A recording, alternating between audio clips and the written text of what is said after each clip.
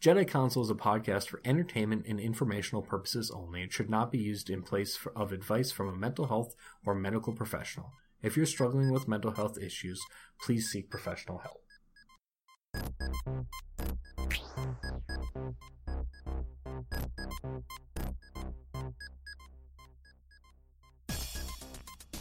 Hey folks, welcome back to the next episode of the Jedi Counsel podcast, where we like to explore mental health and your favorite fictional characters.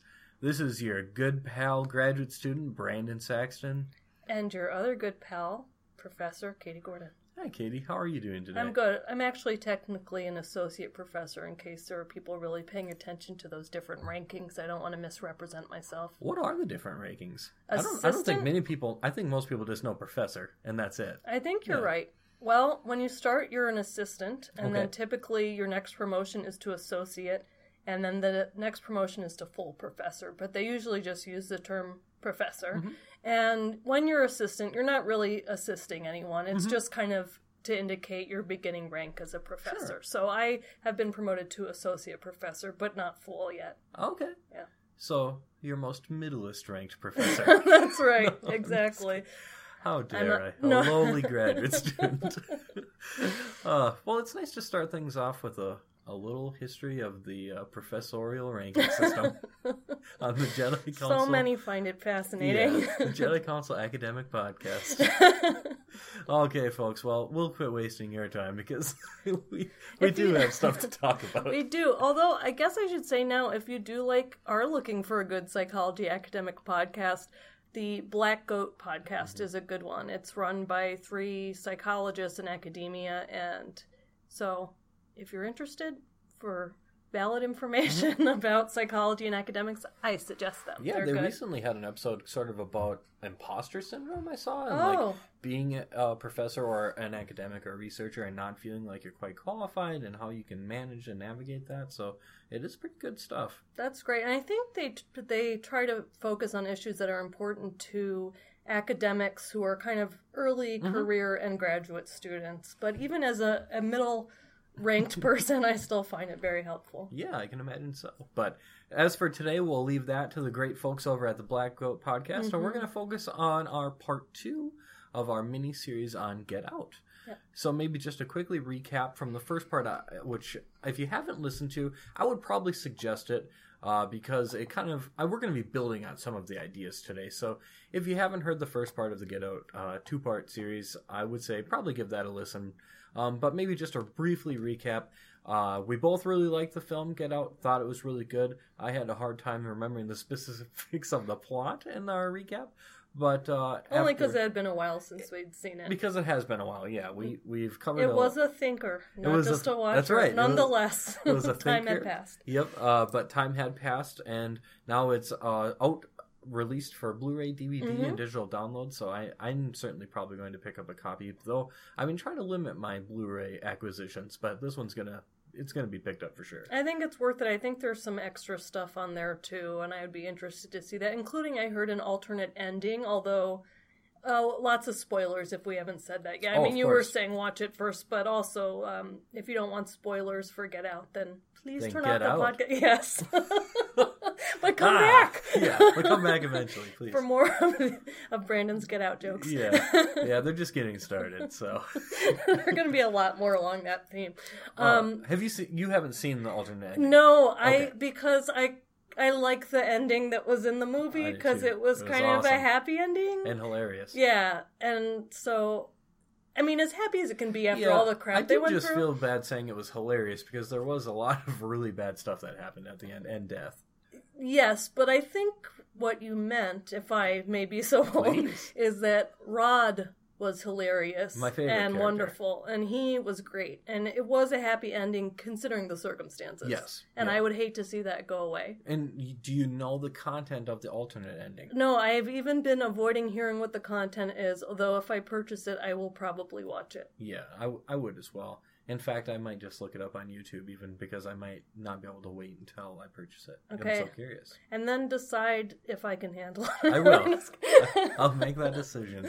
I will bear that burden. No, this is, Brandon and I have said we're not big into the horror genre, but this is outstanding. I mean, I think it was kind of, people viewed it as game-changing within the genre. It was really different. It appealed to broad audiences. As we mentioned last time, it had 99% fresh on Rotten Tomatoes. They're not always right. See Batman vs. Superman, Dawn of Justice.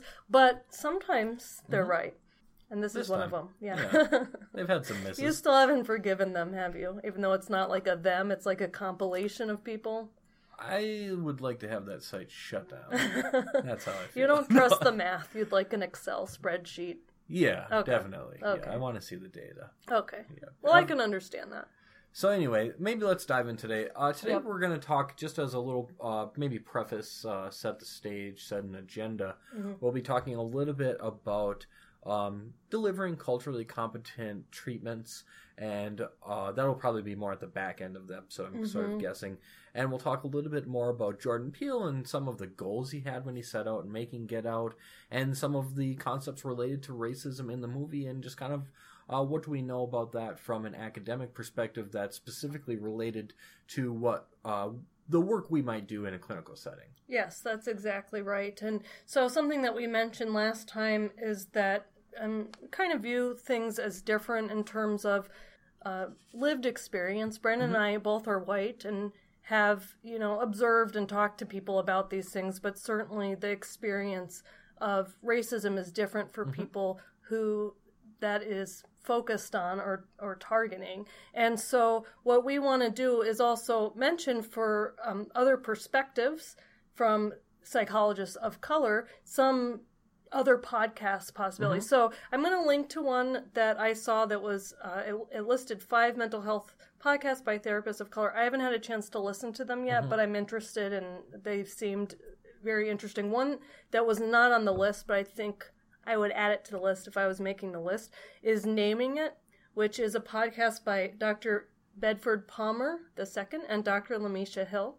And this is their description of it. Naming It is a podcast, a Bay Area podcast dedicated to exploring the intersections of social justice and current events through the lens of 2 Black psychologists. And I've been really impressed by their episodes. They talk about some serious issues, but also have really nice back and forth and humor, and definitely you get a sense for their personalities. They've had some very interesting guests on. So I really like their podcast, and just a recent example of how they tie psychology to current events. Fairly recently, there was a CNN pundit who referred to Senator Kamala Harris as hysterical during the sessions, while she was questioning Sessions. And so Dr. Palmer and Dr. Hill went into some of the historical meaning from a psychological perspective / medical perspective of hysterical and how that's been used in the past. And I thought that was really fascinating. So I definitely recommend checking them out, and we'll link to them. I want to add something too. Is it's not a podcast that you need to be a psychologist to listen to. I just want to make sure that's clear. A great point. It's a podcast that's accessible for anyone. Is what I agree with you. I think they do a great job of making it accessible to people without a psychological background. Yeah, absolutely. So what I'm trying to say is you really don't need the training to appreciate the content. It's very deliverable, and really anyone can consume it, and interesting. And like you said, they're actually just really quite funny in the way that they have a nice back and forth. It's something that I will strive to model, to develop a back and forth on this show. Exactly. No, I was thinking the same thing. And, so it's very important for Brandon and I as psychologists, as instructors, along those lines. It's very important for us to be aware of racism and learn about these things. Some of my background includes I teach the diversity in clinical psychology class here. Brandon took the diversity in clinical psychology Just barely class. passed it. I don't seem to recall that, though I can't disclose it due to regulations related to educational privacy. I tried to entrap you there. Good I didn't fall for your trap. But I'm trying to turn this into just the Brandon Saxton podcast. Yeah, I noticed that. So, the point is that these things are of interest to all of us as... I should clarify, of course, that I also take it very seriously, and I didn't almost just fail the class. I took it very seriously, and it was a wonderful class. And you did very well in the class, if I can say that publicly. So anyway, the point is that the racism and race-related themes in this movie and otherwise are of concern to all of us. They affect all of us. They hurt all of us. And if we're not aware of them, we're not as effective as therapists, as instructors, or interacting with people. So it's very important to us, but we just wanted to suggest that you also listen to people who have lived experience with this stuff. So there are limitations. And also, if we get something incorrect, please let us know, because we're striving to learn. And I've learned a lot. I keep learning, and it's really important. So anyway, with all of that being said, maybe we'll start talking about Get Out. Yeah, that sounds great. Okay. So you told me a little about this, so I might lean on you a little bit. You listened to a podcast with Jordan Peele on. Have I got that right? Yeah, so he was talking a little bit about some of his experiences and his fears about racism and how, and correct me if I'm saying this wrong, what I was trying to say is that he tried to channel a lot of that into Get Out in a way where he took something that was entertaining and interesting and really well done, the movie Get Out, and tried to make it a thinker and a talker where people are talking and getting maybe introduced or bringing some of these ideas or concerns that he's having into the light for people that might not have otherwise thought about it. Am I kind of capturing that correctly based on what you heard? Yeah, his concern was that, so he specifically said, and we'll link to the podcast if you want to listen to it. It's really interesting. So he said that he wrote this while Obama was president, and that there were people saying. Also, I should say, again, this podcast, we have international listeners, which I'm grateful for. This is mostly going to focus on United States just because that's what we're most familiar with. Yeah, absolutely. But he said that there seemed to be a sense by some people saying that once Obama became president, that we were living in a post-racial society, that racism didn't exist anymore, and we don't need to talk about it anymore. Well, he didn't think that was true. A lot of other people didn't think that was true. So what he wanted to do was to show individuals who might think that some themes as to where racism might still exist through this movie. He wanted to do it in an entertaining way with some comic relief, and that was fun. And also he liked horror films, so he chose something he was passionate about. But he also put in some serious messages within it too. Yeah, absolutely. I really liked, you said something about how he really views art as a weapon against the horrors of the world, and I thought that was really something that I really connected with, or appreciated at least, if nothing else, because I think that, I don't know, I think it's a good, sometimes art, I worry, gets a little undervalued by some people, or sometimes it seems like, I can't remember exactly who said this. It might have been Neil deGrasse Tyson who said something along the lines of, if not for art, then what is the point of even like trying to save the world or preserve the world? Because that's really just, there's so much humanity and meaning and everything that's just really involved in art of any form. So I thought that was really nice. And to see Jordan Peele talk about that as well, I just like that being brought into it. And using art as a mechanism of change through which the world can be improved in sort of that bi-directional way I like that a lot. Yeah, I really like that too. And he said that he thinks that, part of horror films really can be to escape real horrors or fears that people are experiencing. And that made sense to me because I kind of, not being a big fan of the horror genre, was kind of like, I think I've said genre 20 times in the past 10 minutes. And what if I'm pronouncing it wrong? I don't know. But you can only do your best. It's pronounced genre. Right? You heard it here first, folks. I'm changing it. No, but on a serious note, he said that, like, when he put it that way, I was like, oh, I get it. Like, it's the horror film you watch for 90 minutes and you escape the reality. Because I was kind of the mindset of, like, there are some horrible things, like, in the news. Why would I then go watch something horrible that's fictional? And so he described it that it could be cathartic as well. Yeah. And so I thought that was really interesting. I like hearing how people make things anyway. So hearing how, he was so thoughtful about every single piece of this movie that he still has edits he would have made, which astounded me because I thought it was perfect. It's one of maybe the only movies where because I think I've talked about CinemaSins on this before. Yeah. And unfortunately I've watched too much CinemaSins, and what it is a YouTube series where they pick out little details or things that are kind of what they call sins in a movie, or errors or anything like that. And unfortunately, because I've watched so many, I've adapted sort of a very critical mindset when I'm watching movies. I'm like, oh, well, that's a little weirder. Do you do the little chime when you see? I literally, in my head, sometimes do based on specific things that happen, because the chime is associated with a specific thing that's like a common thing that happens in a lot of movies, particularly like too many logos or anytime there's narration, like anything like that. That's something that I always chime. Do you do that while we're recording the podcast and I make errors? Never, ever. No, it's only based on movies. Okay. Yeah. So anyway, that being said, there was nothing in this movie which I think they just released their Get Out CinemaSin, so I won't watch it to break my view of the film. But yeah, there was nothing in the movie where I was like, well, that doesn't really make sense, or I always, like, continuity errors always bother me in movies, and there's nothing like that. It was so well done, so to hear him say there's even more he would change, which of course I think his changes are probably much deeper or more meaningful than like a continuity error or a prop mistake. He's not talking about stuff like that. That's just my superficial view of movies.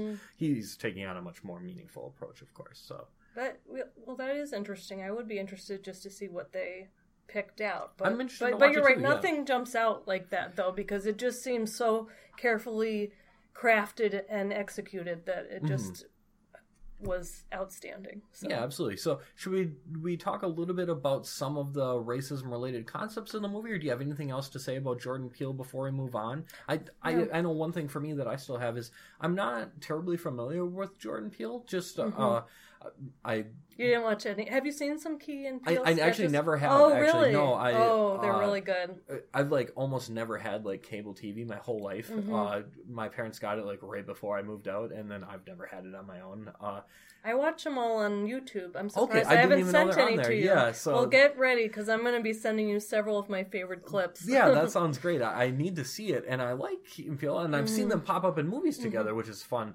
And like season 1 of Fargo, they popped up in that, and I was like, "Oh, this is so cool!" I didn't know that. Yeah, I haven't watched Fargo. Oh, it's really good, and they play a couple FBI agents, and they're always so funny. So in my mind, that's the association I have. They're really funny. Everything I've seen them, they make me laugh.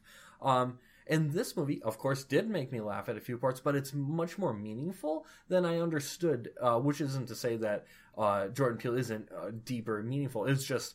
It was new for me is what I'm trying to say, and I really appreciated this new side to him that I wasn't familiar with before just because of my lack of exposure to a lot of his work or things that he's talked about. Oh, yeah, I agree. I can't wait to see what he does next, and I think you'll like Key and Peele is my guess because it's funny, but he really does use his gift of satire and absurdity to point out real underlying issues. Sure. And so they do. I shouldn't give him all the credit, but I didn't listen to a podcast with Key, so I don't know what he's thinking. We can only guess. We can only guess. Yeah, I agree with that. I also thought something that was clever that stood out to me is that he was thinking about how to reduce defensiveness, because I've certainly experienced this in settings where if you talk about race, sometimes individuals get defensive, like you're accusing them of being racist, even if you're talking about racism.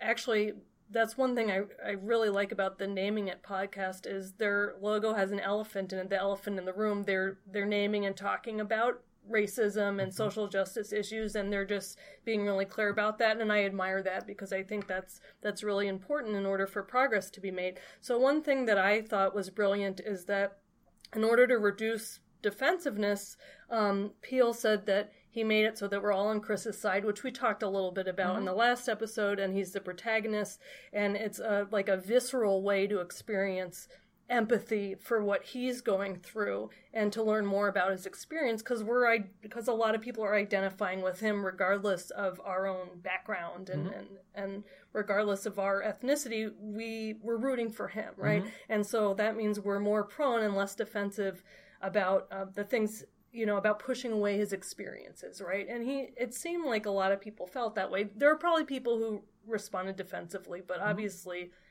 overall there was a great response to this. So I thought that was very clever and something that therapists, that's a lesson to me as a therapist too, about thinking about presenting, and as a teacher, presenting information in a way that, and I would never tell other people that they have to do this. I would never tell other people how they have to present information, and you don't have to do that. But for me, thinking about effective ways to do that, maybe taking a note from him and thinking about what are the the places that people can identify. Mm-hmm.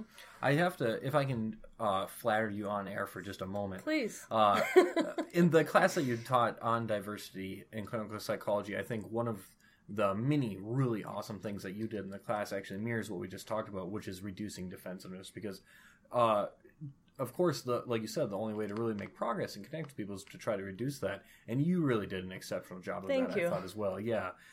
So it's cool to see you have another tool in that sort of toolbox of a skill that I thought that you were already good at, because we had a fairly large class of like 9 or 10 people with a variety of different backgrounds and experiences. So to bring all of those people together and talk about some of these challenging topics, I can't imagine how challenging that could be. So yeah, I just thought that was interesting. Well, thank you. To reflect on that as you were speaking. Yeah. Thank you. I appreciate that. And I have to say your class was outstanding because of the willingness to engage and think about things and to work on noticing your defensiveness and letting it go, which in therapy, I mean, that can happen. If a client says something and you start to feel defensive, it can affect your relationship with them. So just being able to identify it and stuff like that. So thank you very much. Yeah, I appreciate that. Absolutely.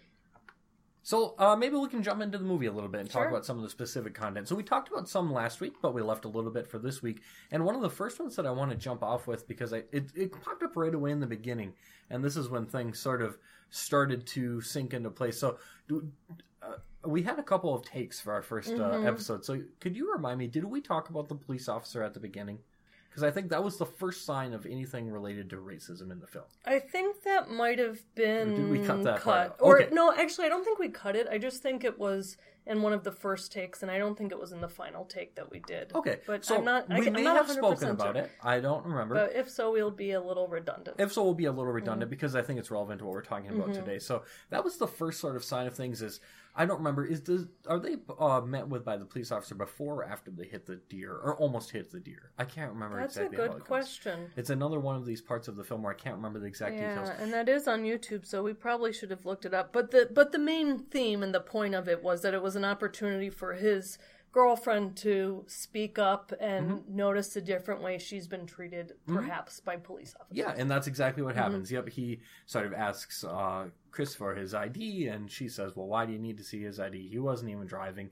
And it is kind of the first sign of Chris being treated differently because of race compared to his girlfriend, whose name was... Rose. Right, who was, we'll get into later, a little more sinister than I expected at that point in the movie. Yeah. And because in that scene, he's actually, it seems kind of impressed because she stands up for him, and I think they've been dating for 4 months, and he's glad about that because, unfortunately, little does he know about what's to come. Yeah, they take a turn for the worse. They really do. So maybe we should dive right back into that and talk about, the whole goal of Rose bringing him there is that she identifies black men, starts dating them, brings them back to the parents.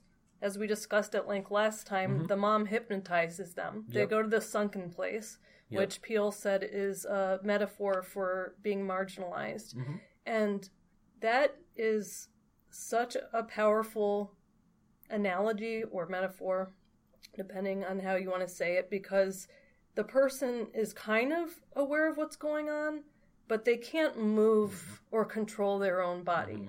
And to me, I was thinking about that more last time because I think when we were talking about the negative effects of the hypnosis, you said, one of the negative outcomes is they lose their body. And I was thinking about it a lot since then. I was like, that is such a powerful way to get across this idea of what it feels like to be marginalized, I imagine, if that was his point, which it sounds like it was, this idea that you can see what's going on, but you have limited power to control it. And so one of the reasons that that's happening is because there are people who have various medical ailments, and they can purchase at an auction, right?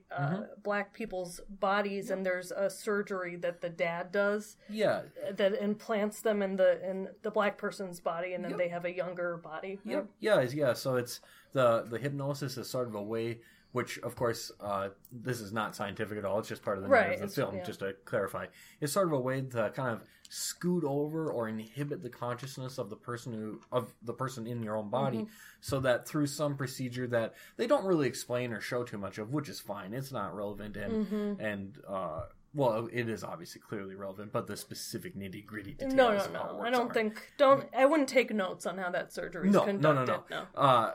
Somehow they move the consciousness of these people who purchased these bodies into the mind of the young black man in this example. And you're right, it's people who have either specific medical problems, or it seemed like some people who were older adults who just wanted to continue living on in a younger body. Yeah, like Rose's grandmother, right, is in Georgina, and there's the man with the severe visual impairment who I think he's talking to.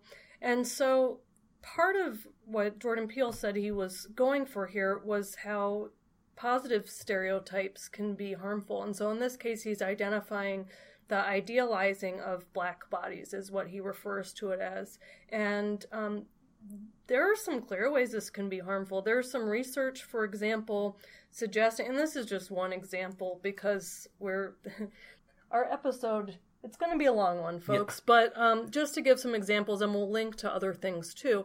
There was a study fairly recently that suggested that when you have white people and black people present with pain to doctors, that even with comparable levels of pain, that black patients are less likely to be prescribed the optimal level of pain medication to manage their pain. And part of their hypothesis about this was this idea of viewing black bodies as being more resistant to pain.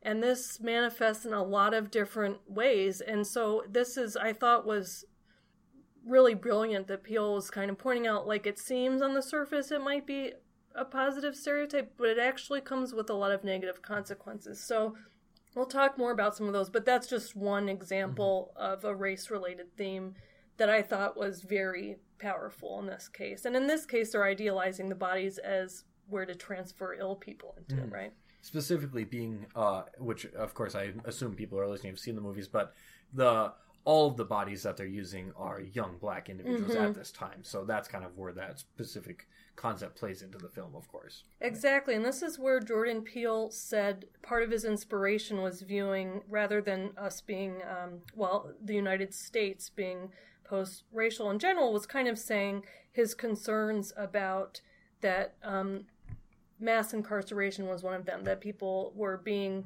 trapped, and this was kind of an analogy for that, that they're trapped in the sunken place. And so that was what he said part of his point was. So anything else about that theme? No, I don't think so. I think that covers it fairly well, and it was just another masterful way to talk about an important topic in the film, I thought. Yeah, because it's not like you and I, we're doing a podcast, we like to talk, very verbal, but this was something that I did feel like it was a visceral experience. Like, it kind of, like, he gets his point across without telling you, like, this is my point. And so I thought that was a clever way to engage people, which I probably said 40 times, but I am really impressed. Another theme that he had was the idea that when Chris first meets Rose's parents, they kind of view themselves, or kind of act like, it seems in the front, like as progressive, not racist, all positive things, but the idea that they might act in unknowingly racist ways. And we're going to play an example of a moment from that from YouTube, and hopefully the sound will work. We'll see how it goes. So maybe I'll set the stage. Please, good before idea. We play it. This is right when Rose, because they can't see it. Yeah, so. That is how podcasts work. After all, this is right when Rose and Chris get to her parents' house, and they're all just kind of sitting down, and it's what you might call the awkward sort of meeting a partner's parents of the first time, and this is like we're in the heat of that moment. Right? Exactly. So they've been chatting a little bit about how they got in. How was the drive? And that's the small talk is done now, and now the more quote-unquote real conversation is starting. Exactly. We got that. Okay. Yeah. All right, you guys look so wiped out. Yeah. So how long has this been going on, this thing? How long? Yeah, so and that's one example. Another one is Rose's dad right away, like when he meets Chris, says, "Oh, I voted for Obama." So there's a couple of examples like that. So there's a couple little examples where they're acting differently, I guess. They're talking differently, and like, this is... And hopefully that audio went through, but basically he's saying thing in a way differently than he probably would have said if Chris was white, we're guessing. And so it seems like he's purposely trying to get some message across or something, but it's kind of like cringeworthy. Oh, absolutely. And I feel like part of what Peele was saying too is like he thought people would get that, and I'm like, oh, I get that. And he was kind of like, hopefully people will notice if they do that, try to not do that as much, know. And it's nice because even the other people in the room are like, ugh. I don't remember what the mother's name is, the hypnotherapist. Dr. Hypnosis. She even kind of goes, ugh, and shakes her head like, seriously? You're going to say that? So, which, come to find out, she's... all in all, not a very good person either. But that was the least of their offenses. Let's put it that way. But it is a good example, certainly a good real life example. And so, just another example of sort of, acting in an unknowingly racist way. It's certainly portrayed really well. Yeah, and I think that a real life example that I recently watched the stand up on Netflix by Hassan Minhaj, who's an Indian-American comedian who works for The Daily Show. I think he still works for The Daily Show. It's brilliant. I highly recommend it. But one of the things that he talks about in it is that he is friends with this girl in high school, and he goes over to their house, and parents are very accepting. She's white. He's Indian. He had experienced some racism prior to that, but felt very welcomed into their home. Ultimately, she asks him to prom. He isn't allowed to go to prom, so he sneaks out of his window, rides his bike over to her house, is ready to go to prom. He arrives there, and she's taking pictures with another person. And he is really beside himself. He's like, what's going on? I thought we were going to prom. And the parents, who were previously so welcoming and seeming so open-minded, said that they were concerned about what their family back home might think if they see prom pictures and she's going with someone who's not white. And that really stung. That really hurt. And so hearing that, it sounded like maybe even, especially the way he told it, because they were presenting as kind of these progressive, open-minded people. And sometimes those individuals, at least I think this was part of what the message was in Get Out, can be unaware of their own racial biases and unaware of how they can contribute to problems, or they don't view things like that within that lens. And so, anyway, I thought that was another important point that he made. So those are just a couple of specific examples from the film. If we covered every single one, we would be almost recapping the whole movie. So, of course, we won't do that. I would just encourage you to watch the film again, maybe to think about some of this stuff through this lens after you listen to this, if you weren't thinking about it the first time, which I assume a lot of people probably were, and to watch the film if you haven't seen it and you're just listening to hear us talk about it with no context at all, which was probably not the best way to experience it, but... Yeah, because it's not... I guess he doesn't verbally tell you what to think or feel, but it's very accessible. Like, he's a clear communicator, so it's not like you miss this stuff. Right. No, I wasn't trying to... No, I didn't think you were saying that. It's just something... I just wanted to just geek out a little bit more about the brilliance of Jordan Peele, so I took that. Please, anytime. I took that. The new Jedi Counsel Jordan Peele podcast. Geek out about Get Out. Hey, I like that. That's catchy. I like it. That's going to be a new podcast. It is. But we're going to need some sequels because I think we've covered most of the content. We really have. So let's maybe take a step back or maybe take a step to the side and tie in some of these constructs and some of these phenomena. Geez, where am I at today? We used to record on Friday afternoons and I could blame my misspeaking on a long week. It's Monday right now, I think. Yeah. During the summer, I can't even keep track of what day it is. And I have no idea what day it is for people who are listening to this. They could be listening to it at any time. So, at any rate, let's talk about some of the things that we just finished talking about and tie it into mental health and kind of how does it tie into delivering culturally competent services and where does this background knowledge come from? And maybe talk a little bit about some of the things we know about how racism impacts or creates or leads to negative mental health or health outcomes. That sounds good. And maybe we should first define what culturally competent service provision means. Within American Psychological Association and within other associations that provide health care, an important emphasis that is often there and should be there is that services we work as hard as we can to make them as effective as possible for a diverse group of recipients of services. And what the research suggests, for example, is when you're looking at research with individuals who are from ethnic minority groups, that the treatment outcomes are better if the therapy is culturally tailored for them.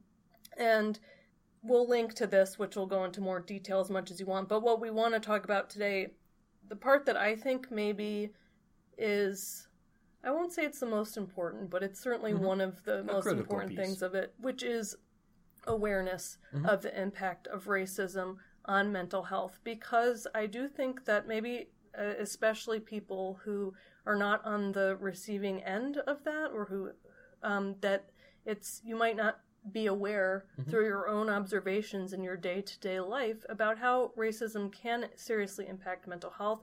For example, sometimes if you ask people, like Peel was saying, that they think it's kind of a post-racial period and they think of racism kind of ending in the 60s with the civil rights movement, and I can understand that, but there's still some evidence of racism that's important to be aware of because it does affect how we think about diagnostics and how we think about treatment and how effective we are.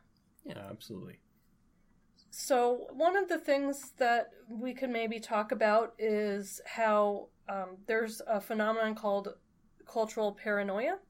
And the idea here is that there are individuals who might think that they're being targeted or that people are after them, and it might be misperceived as paranoia. Like we think more about with like a paranoid personality disorder or a schizophrenia diagnosis, where in those cases people think people are after them, but they're really not. However, if you have a client who is presenting and says, I walk into a store and I think because of the color of my skin, more people are watching me closely to see if I'm shoplifting or something like that, that is not the same thing as having like psychotic paranoia. There is evidence that can happen. And so it's important to be aware of those things and not classify them as paranoia. Otherwise, we may be misdiagnosing. And there is evidence sometimes of this, that people get overdiagnosed as being paranoid when they're talking about these things for which there really is evidence that they are receiving more of that treatment than other people. So that would be an example of where it would be important in diagnostics. Maybe another example too, and just in therapy might be, we've talked a little bit about cognitive behavior therapy before, and just to maybe remind folks, so part of CBT is challenging individuals when they might have negative beliefs, or they might have interpreted events in a way that maybe isn't quite doesn't quite match up with what really might have happened. So an example of that, maybe if I just use myself as an example to illustrate that, might be something like if I did poorly on a test, so then I might think about myself, you know what, I'm just not cut out to be a clinical psychologist. And if I was in a CBT session, my therapist might say, well, let's challenge that thought a little bit, and maybe what else might it mean? Maybe you were a little too tired, or you didn't prepare as well as you could have.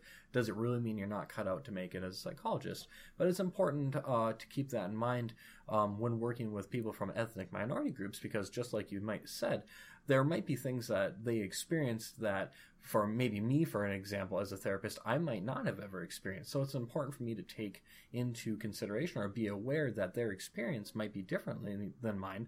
Like you said, for example, maybe someone was, they were keeping tabs on me at the store, and maybe that might be something I've never experienced. So it would be inappropriate for me to try to challenge that belief without trying to consider and think about if that experience might have been different for that individual. Just as another example that's related to therapy as opposed to diagnosis. I think that's a great point because it also shows what matters for rapport. So you imagine going back to Get Out, he's kind of, Rod is kind of telling him, like, look, this is what's going to happen when you're going to meet her white family, and you can expect some of the awkwardness. He didn't expect the sunken place stuff, of course. And so he believes him, he's seen it, he's experienced it. And if you have a client who's telling you something like, look, I think that I was treated this way because of the color of my skin, I think that maybe I'm making less money, or I think that people were more suspicious of me or said these things because of that, and you assume that it's a cognitive distortion because you have not experienced that by virtue of who you are, it's going to be very hard for that client to trust you, and because why would they open themselves up about what's going on if you aren't validating or believing what's true or about even them? minimizing? Exactly. Yeah, minimizing or getting defensive about it or something like that. It's not helpful. And so we gave some kind of typical examples that people might bring within a session, and we're going to talk about larger systemic examples as well. But I think those are some main ways that you can see kind of why a meta-analysis or a study of studies found that when you culturally tailor treatment, it tends to be more effective. And it's important to have treatment that is effective for most people as possible. Yeah, absolutely. So when we talk about awareness, we started talking about some where racism exists, and then so we'd kind of get into some of where there are still areas of racism. And so maybe we'll highlight a couple of those, but we're also going to link to a blog post that I wrote actually as a result of preparing for the diversity class that has links to more and kind of list form and stuff like that. So maybe one place we'll start is fairly recently, the U.S. Department of Education did a survey of America's public schools, and they revealed troubling racial disparities. I'm reading from the title on that. So one example of that is that when you look at advanced courses, we found differences in who had access to advanced courses. So 81% of Asian American high school students and 71% of high school students attend high schools where there's a full range of math and science courses. However, compare that to less than half of American Indian and Native Alaskan high school students who have access to the full range of math and science classes. Black students, about 50% of Black students, 67% of Latino students, and 63% of students with disabilities have less access to the full range of courses. So I just threw a bunch of numbers at you, but I want to draw one particular parallel. So if you look at white and Asian students, it's 71 and 81% are having access to the full range of advanced courses. When we look at Black, Latino, and American Indian students, those numbers go down to between less than half and 67% for Latino students. So what we're seeing here is that depending on your race, you're getting a different educational experience. And we know that education is important for mobility in society. We know that so much comes from that foundation, that educational foundation. So here we're already seeing this, and it's troubling and means that there's work to be done in this area. In addition, this survey also found that Black students represent 18% of preschool enrollment, but 42% of students suspended once, and 48% of the students suspended more than once. And looking into this, there has been some research on this general trend, finding that it's not due to different behaviors, but differential discipline. And so this is an example of where if someone comes in and they said, my child's getting suspended from preschool, and it seems like he's getting more harshly punished than other children who are a different race, you really want to listen to that and look into it. And because there is evidence that that's happening, it's best to give your clients the benefit of the doubt anyway. But I think when it comes to race, some people are uncomfortable with the idea that racism exists and therefore might get defensive and not be as open as they would be usually towards other things. So. Which I think goes back to one of the main points of what we've been trying to say at the beginning, is how important Get Out is as a movie, and the importance of art as a way to communicate those kind of ideas and topics that might elicit that kind of defensiveness. Exactly, and it's our job as therapists to reduce our defensiveness, right? So it's that's and be where aware of any implicit biases that we might have to. I didn't mean to cut you off. Oh no, that's okay. So that's an example with regard to education. When you look within the criminal justice system, there are a number of examples. Again, I'll link to them, but just to give one quick kind of clear-cut example that's based on FBI data. If you look from 2001 to 2010 at the percentage of white people and percentage of black people who use marijuana, there are not statistically significant differences in use. However, when you look at the arrest rates, individuals who are black who use marijuana are much more likely to get arrested for marijuana possession. And so this is an example, again, where it's a racial disparity because there's similar use between black and white individuals, but black individuals are way more likely to get arrested. And arrests, of course, have a lot of implications. It can mean that you have difficulty getting employed. It could affect your ability to vote.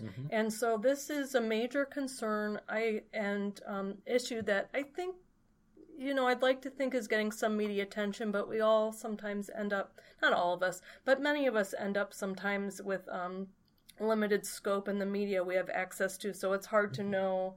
That's why I look at Pew Research too, because they tend to do the more general polling of things. So, but the point is, if you're not aware of this and you're a therapist, or even just want to be more aware of the role, these are good things to listen to. Hopefully, my blog post has some starting links. But there are people who know much more about this, have much more expertise in this, that have written books and a lot more information. A lot of the topics that we covered, this is really just a primer, just to kind of introduce some of these topics and give really quick, specific examples. But by no means are we experts in this area, nor is this a comprehensive review of everything that we know. No, it's not. And so maybe I'll mention a couple. I'm talking a lot just because okay. I've done a couple talks on this. You're quite literally in this situation, the teacher, whereas I am only the student. So that's true. But Brandon will be back with his pearl of wisdom. Don't you worry.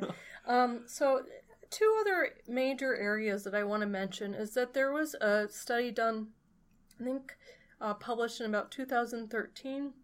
Now, this is interesting. I have a personal relation to this.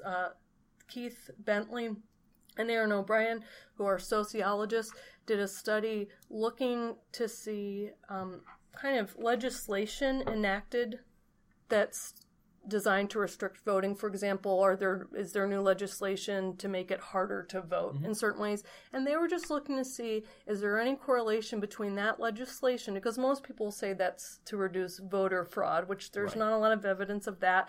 And so what they were looking to see, is it related to higher black voter turnout? And so what they found in this study, from looking at restrictive voter provisions passed from 2006 to 2011, that states with higher black turnout were more likely to restrict voting. So this suggests, and there have been some big cases of this, right, that there's legislation that seems to unfairly make it more difficult for minority voters to vote. And so this is an example, again, where if you feel like, someone saying, I feel like people are trying to keep me out of participating in our governmental system, like there is evidence of that. And the personal note I mentioned, so I saw this when I was preparing for class, and Keith Bentley I actually had met in high school years and years and years ago through a mutual friend. So it was just kind of cool to see that he ended up, long before either of us were in college, it was kind of cool to see that he took this path and is a professor. So that was really kind of neat. Yeah. So maybe I'll just mention one other thing. I mean, because like you said, there are podcasts. Exclusively about this. There are books. There are a lot of resources. We're just going to try to connect to some of them as a primer, like Brandon said. But one other example is many people, I don't know the exact percentage, I would say there are people aware of historically how housing was segregated in the United States, that there were literally, like in Chicago, red lining maps where people who were in red zone areas, which were overrepresented by ethnic minority individuals, were denied Federal Housing Association mortgages. So they were at a disadvantage, and it was much more difficult for them to keep their homes, own their homes, things like that. And so people kind of view that as, like I'm looking at a map, which our listeners can't see, but Brandon can verify is here, from 1939, okay? And so I think people like to think that stuff is done. Unfortunately, more recently, the Department of Justice also had huge lawsuits, or I don't know the exact way to say this, but they reached settlements with large companies because there was evidence that they were disproportionately giving a disadvantage to African American and Hispanic borrowers. So, for example, they would have people who were white and black and Hispanic who had similar credit scores, and the individuals who were black or Hispanic were less likely to get the best loan deals. So they were more likely to get subprime loans and charged higher fees. And that's hugely problematic. So again, we'll link to this, but one of the settlements was $335 million. The others was $175 million. So you can still see this housing discrimination existing. And now they've put into place, when you buy a house, kind of verifying that you're not being biased towards that person, which, again, it's good for people to be aware that there is bias. I don't know how much that's going to help, but at least there's a precedent now that if this is happening, you can be prosecuted for it, as it should be. So anyway, again, and the way it would maybe work out with if a client comes in and says, I don't think I'm getting the best advice on my housing loan. Mm-hmm. And most of us are not experts about that. I'm sure not. You rely a lot on the people who are giving you the information. Mm-hmm. And so if you suspect that you're not being treated fairly, there is some evidence that happens. And so those are just a few examples of places where modern racism exists and can affect people's mental health. Because think about the subjective experience of being discriminated against. That's one part of it. But the other part of it is losing access to things like, being arrested, being more likely to be arrested, having a hard time voting, not being able to get into housing. These are major portions of life that can affect us. And that's why it is therapists and mental health professionals should really work to reduce and do away with this. Yeah, absolutely. To therefore increase the mental health and well-being of people. And do away with, not really reduce. Reduce, I was saying, is more of like the starting point. Yeah. But really, there shouldn't be these differences, because we all lose out when people can't all live up to their potential. Yeah, absolutely. Well said, Katie. Thanks. Maybe we'll just sort of recap the episode, kind of to move us into a conclusion. So talked a little bit about Get Out, and kind of recapped how much we really liked the movie, and we really liked Jordan Peele. I'm excited to get to know a little more about him and some of his work that I missed out on, and how he used art and used Get Out as a film to address some concerns and fears that he has about racism in our country in a way that was really engaging and really quite clever, and reduced defensiveness, and sort of elicited you to really feel or empathize with the main character, Chris, and some of the things that he's experiencing, and talked a little bit just about, that was... What did we talk about right after that? How can I not remember? Well, we're literally still recording. Just some of the race-related things. Oh, yeah, some of the race-related themes. Yeah, we talked about some of the specific examples. Mm-hmm. Thank you for the assist there, Katie. Jeez, I have one job on this show. That's why we co-host. Yeah, that's right. If I was just by myself, I'd be here all day trying to remember. Talked about some of the specific examples, and only just a few, because there's so many examples throughout the film. Talked a little bit about how this ties into mental health and our work as therapists and educators, and just how it can specifically impact therapy or diagnosis, things like that, and then gave some individual sort of therapy examples, and then you did about some of the systemic racism as well as the impacts that might have as well. That was a pretty good recap, I think. I think so. I'm going to add something Please. That I hadn't previously said. Another thing that is really important is, it's important to be aware of discrimination and the negative effects, but there's remarkable resilience.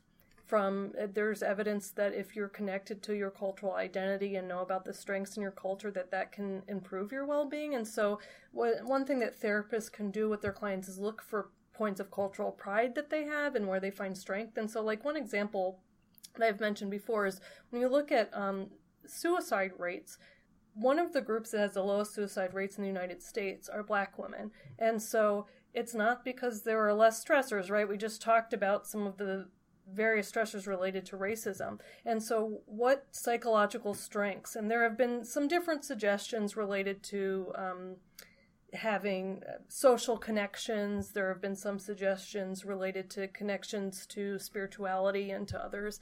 And so it's important to also to look at that side of this great resilience that people have in the face of these things. Yes, we should work to end racial discrimination for sure, but in the meantime, let's look at how people have made it through these hardships, and that's very inspirational. There is a lot to be proud of, and I think that balanced approach is necessary to provide the best services possible for your client. And also, you know, for some clients, their race is going to be more or less relevant to the reason they're presenting. Yeah. They're a good guide for that. They might not view it as relevant to their specific problem. Maybe they're presenting for something and they don't view that at all as part of it. Then that doesn't have to be part of therapy. So they're the guides in this. Yeah. Oh, that was like a pearl of wisdom. I think I'm just going to give you the pearl of wisdom credit this week. Okay. Because I thought that was really good. And maybe I'll just add, watch Get Out and just think about awareness and how it might come into play in your life. That sounds very good. Yeah, just a 1.5 pearl of wisdom. I like it. I also have to give credit to someone that I didn't name by name in our final take, Yesenia, who is the expert on smoking cessation that I talked about last time. So I talked about all the stuff she told me, but I didn't mention her name. So thank you, Yesenia, for being a consult to us. I really appreciate that. And you said you'd listen, and I appreciate it. So I'm hoping for your feedback for anything I got wrong. Yeah. You have the Jedi Council seal of approval. That's right. Well done. It's a coveted award. It's true. All right. So any last thoughts, Katie, before we maybe sign off and close out on our Get Out mini-series 2-part episode? No, I think I've said a lot, that this is something I feel very passionately about and care a lot about, but also feel like I want to get it perfect, but then we would never finish an episode on it. So instead I'll just say, let me know what I got wrong. Let me know what I can add. And in the meantime, we'll link you to a lot of other places where you can get additional information. Absolutely. That sounds good. Well, as always, folks, thank you so much for listening. We hope you like what you hear. I assume you are if you're still listening after 56 minutes. It's going to be almost a record-long episode. And there's a lot to unpack. There's a lot to unpack. It's an important topic, and it's just worth talking about. So I have no regrets about spending an hour on it at all. If you do like what you hear, we absolutely love getting those reviews on iTunes. They really mean a lot to us. We read them all. We have read them on air. We don't always because, well, we just have a lot of other things to talk about, evidenced by the length of this episode and others. But we do appreciate them when you get those to us, and also just checking us out on Facebook and Twitter. And we just love when people chat with us about characters or ideas or topics or questions that they have. Either we can tell you about what we know, or we can find you a resource. So we really appreciate that. And as always, thank you so much for listening in, and you'll hear from us next week.